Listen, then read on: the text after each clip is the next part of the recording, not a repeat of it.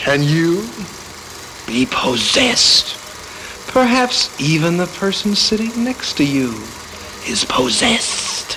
And it is for this reason that we must issue this urgent warning. Here it is, the Baco Tunes podcast with Matt Munoz.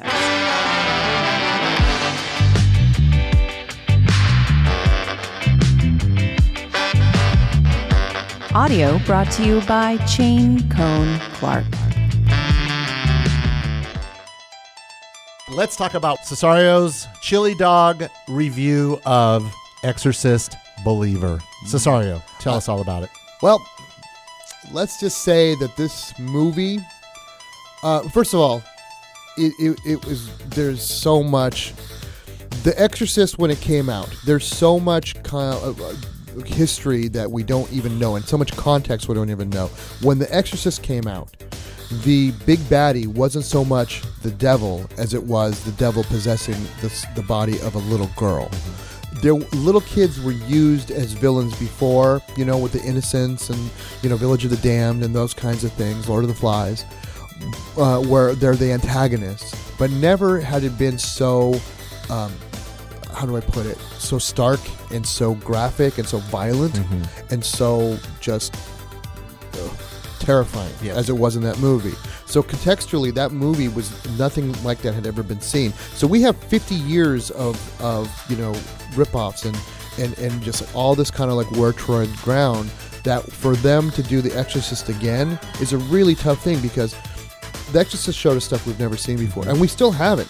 The Exorcist, as it is right now, is the reason why it has so much power is because William Friedkin, the director, was a documentary filmmaker Who just passed away, and who notoriously, who I found out later on, said that during, according to somebody that talked to him before he died, he said that David Austin Green, the director, was going to be making a sequel to his movie The Exorcist. And he said, can you believe that? The guy who did the Pineapple Express, if I die, I swear I'm going to come back and possess him and make his life hell. That's what William Friedkin, paraphrasing what he said. That sounds like William Friedkin, if you ever heard his interviews. And just also one other little trivia tidbit, the movie was supposed to be released today, but because Taylor Swift's Era movie was being released on the same weekend, they moved it a week early. That's why it was released last week. Oh. So, which just goes to show the only thing the devil's scared of is Taylor Swift. So anyways, going back to The Exorcist, there's almost no music in the movie. No? When it is, it's more usually sound effects in different kinds of volume, right? Now, did they use tubular bells at all in this film? The end. Oh, in the okay, end. They kind of hint at it here and there, and they play like it a hip-hop trap version of it? No, it's subdued. It doesn't have the chimey piano. None of that. Okay, none of the Mike Oldfield original. Nothing. Okay. Well, it's like their own. It's just like The Exorcist. It's their own kind of updated version of it that's not as good. You know which is a really good version of it? Sidebar. Book of Love's version. No. Of tubular bells. No, that's good. And they definitely incorporate a little bit of The Exorcist in there. You hear like the voice, the singers. Anyway, that's another thing. Well, the thing about The Exorcist was it was so subversive. It was almost sacrilegious. I mean, no, let's get real. It was sacrilegious. I mean, the stuff that they would have in this. But the thing is, it wasn't coming at it from the point of view of somebody that was pious or somebody that was saying religion, Catholicism, God will save the day. No, and there were no winners in The Exorcist. No. And it's, I mean, the devil was beat and to fight another day, but at the end, the good guys won, kind of, I mean, quotation marks, but not at what cost. Everybody was decimated. So this movie was crushing. It was devastating. It was terrifying. It's still terrifying. Just thinking about the movie gives me vertigo. The original. Okay, so we're not talking about Believer yet. So when I went to go see Believer yesterday, I already had 50 years. Well, let's be real. I saw it in the 7th, 8th grade. So I have all these years of expectation and weight and gravity of history, not to mention the historical gravity of the movie and the influence it's had on pulp culture for generations already put up to it. And this is the official sequel. Yes. This was being advertised and promoted officially as this is the official sequel, not like The Heretic. No, it's completely skipping over Heretic Yeah. and Legion and the And TV Exorcist show 3, and the Exorcist TV 3 show and all that stuff. Yeah, it's supposed to go right to this. Yeah, Okay. the TV show is actually supposed to be a sequel, and the TV show, for any of you listening, that came out on Fox a few years ago, quite a few years ago actually now, with Gina Davis for a while. It's good. It's really good. It's surprisingly good. It's a lot better than the movie. The movie, let me put it to you this way: David Austin Green didn't stand a chance. The movie studio doesn't stand a chance. There's no way it can actually hold up to the weight of The Exorcist itself. Yeah. I did not like this movie. I pitied it. I felt sorry for it. There were moments in the movie where it was like, oh, it's a real movie. And then there are moments in the movie, especially a montage in the middle, where a character's talking and you're seeing people kind of going through. And I'm like going, this character that's doing the montage just had something incredibly, not only traumatic, but physically, like hampering. And she's talking like it's a Rocky movie. And it's unbelievable, like in the most literal sense. So that's the thing. Another thing that made The Exorcist, the original, so effective was that it was believable. I mean, you had people like freaking out, thinking that everything was possessed. Well, it's practical makeup, practical effects. Dick Smith, it just looked real. Yeah, and I mean, and there were injuries on set because of it. Linda Blair's famously so, but. Again, it was treated like it was filmed like it was a documentary. Hey, you ever want to see what an exorcist looks like? Yeah. Or what exorcism looks like? Here, this is what it. You can imagine this is pretty close to it. This movie doesn't just subscribe itself to one tenet of faith. There's some Haitian ritualism. There's some Christian Protestant pastors. There's a Catholic priest, and they're all kind of gathering together to do this exorcism at the end, which is, let me put it this way: the one in The Conjuring was much better in terms of like the intensity of it. This one's intense, but it's the whole movie is just.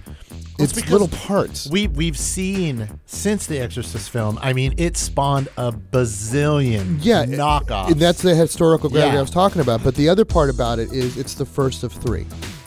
The way that they made the contract. I read about that. Yeah. So this one, since after the critics' reaction to it, that they've started to kind of rethink the direction that they're going to go into. Contractually though, they are obligated to make the third movie, second and third movie. So they're, regardless if this movie makes money or not, they're doing it. So same director?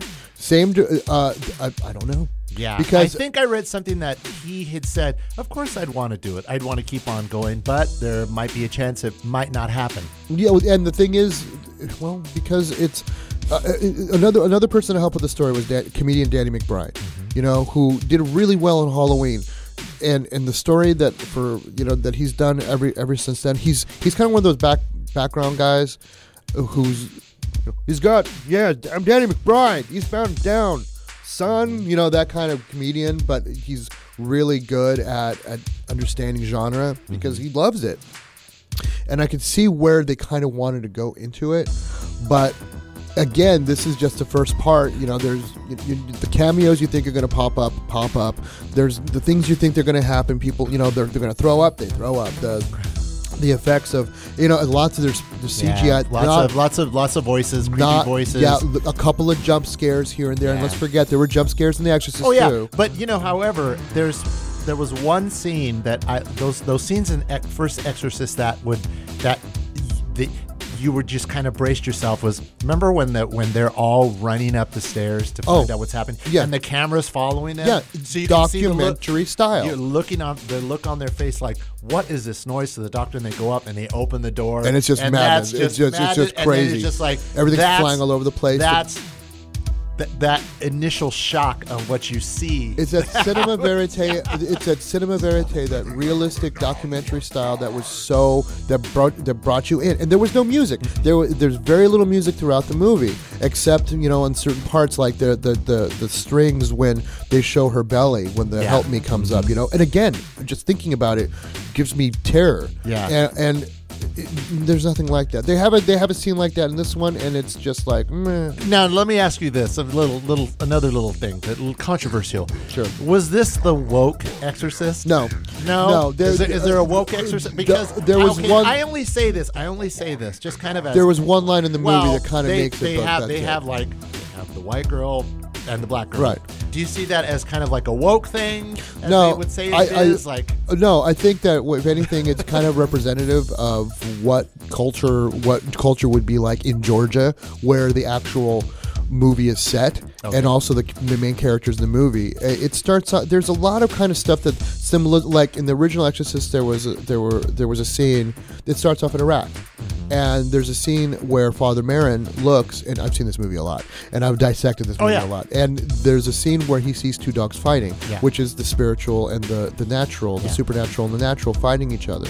And this movie starts off in Haiti with the very same first shot of these two dogs fighting. So it's a movie that's well aware of the mythology of the movie as well. Speaking of mythology and Greeks and everything else like that. All right. So they actually, I think it's because we're fed so much about everything like the wokeness and blah blah blah. So the messages get kind of blurred, but it's just like. Yeah. All right. Well, it's no. I just wanted to ask because did it seem like they were maybe instead of they were pandering a little bit too much? If anything, I don't think they were pandering. I think they just kind of recognized there's a scene in the movie. It's no secret that Ellen Bernstein's back in the movie. The actress who played the mother of Reagan in the first movie, and she says to one of the characters in the movie, it's like I should have been, the reason why I wasn't in that room. Well, for years I thought I just blamed the patriarchy, and that's the line that she says, and it's kind of like, well, that makes sense, but it's, whether or not it needed to be in that scene or not, that remains to be seen for the taste of the screenwriters or the director, But it reminded me of Expendables 4, where they made, where they're just like going, hey, treat the ladies nice. Oh yeah. And then but then they end up being but then like the very next scene later, they treat women like props and the own. So it's kind of like, anyways. So there's a lots of part to it, but I mean, obviously, the message that I'm getting right here is that. Go see it because you have to. Because you don't want go to see it. Don't go see it. All right. Wait a couple of weeks. Watch the first one. Wait a couple of weeks. It's gonna be on Peacock. It's gonna be streaming. You don't have to pay for it. Yeah. If you want to watch it just out of curiosity's sake, go for it. If you don't want the original movie kind of muddled by these new kind of sequels, don't watch it. You don't have to. But here's something that I will say, and I'm probably gonna do a spoiler here. They never mention the name of the demon in this movie, ever. They don't mention the name of the demon in the first movie either until Exorcist 2. Yeah. By the way, there are parts in this movie that reminded me of Exorcist 2, especially some of the Haitian stuff, which reminded me of the James Earl Jones scene in that movie. So it's like, if you want a combination of The Exorcist and Exorcist 2, here you go. Wow. So now, check this out. The name of the demon in this movie, according to IMDb, is Lamashtu. That's the name of the demon in this movie. Not Pazuzu. No, Lamashtu's mortal enemy is Pazuzu. And there are scenes where, like, they mention Reagan, and Reagan's mom shows up, and they're like, and they're looking at her, and you think, oh, they know her. But the reason I think they know her is because they see her as the enemy, because it's two demons fighting each other on Earth. It's Lamashtu and the mortal enemy Pazuzu, and the demons are going to be using humans to fight each other. That's what I imagine they're going to do with the second and the third movie, where it's going to be demon off. And to me, it's like, that's so freaking stupid. It's clever in terms of like if you didn't know, but they kind of, it's like, oh, what a twist! Get it? It's they're not friendly to each other. They're enemies. That's how they. It's like, so the stronger demon wins. May the stronger demon win. Well, it reminds me of like Stronger demon wins. It's like Jurassic Park, where they just, what are we going to do with these dinosaurs? Oh, just make a bigger dinosaur. Okay, there we go. All right. So, how many chili dogs does Exorcist Believer get?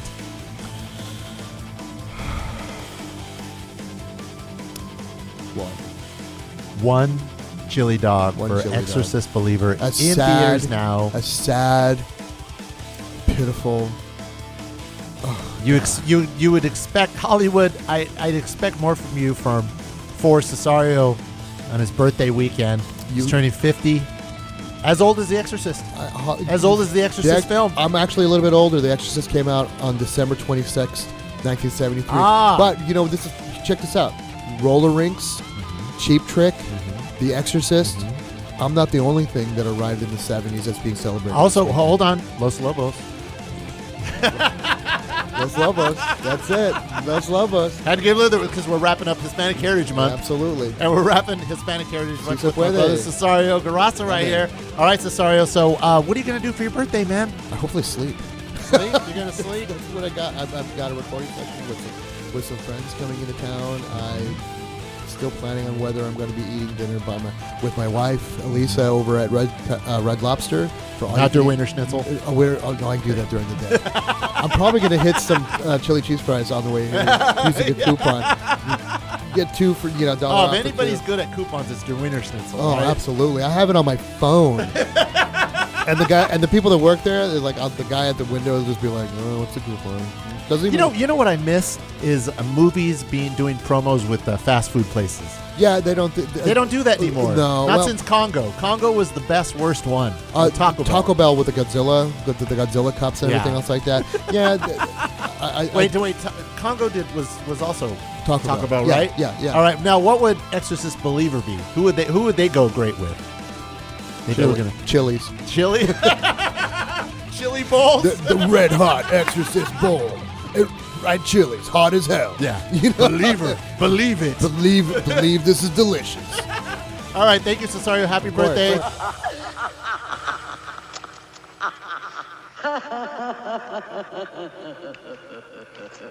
The Baco Tunes podcast with Matt Munoz. New episodes every week. And for the latest, be sure to follow us at Baco Tunes on Instagram and Twitter. That's BAKOTUNES.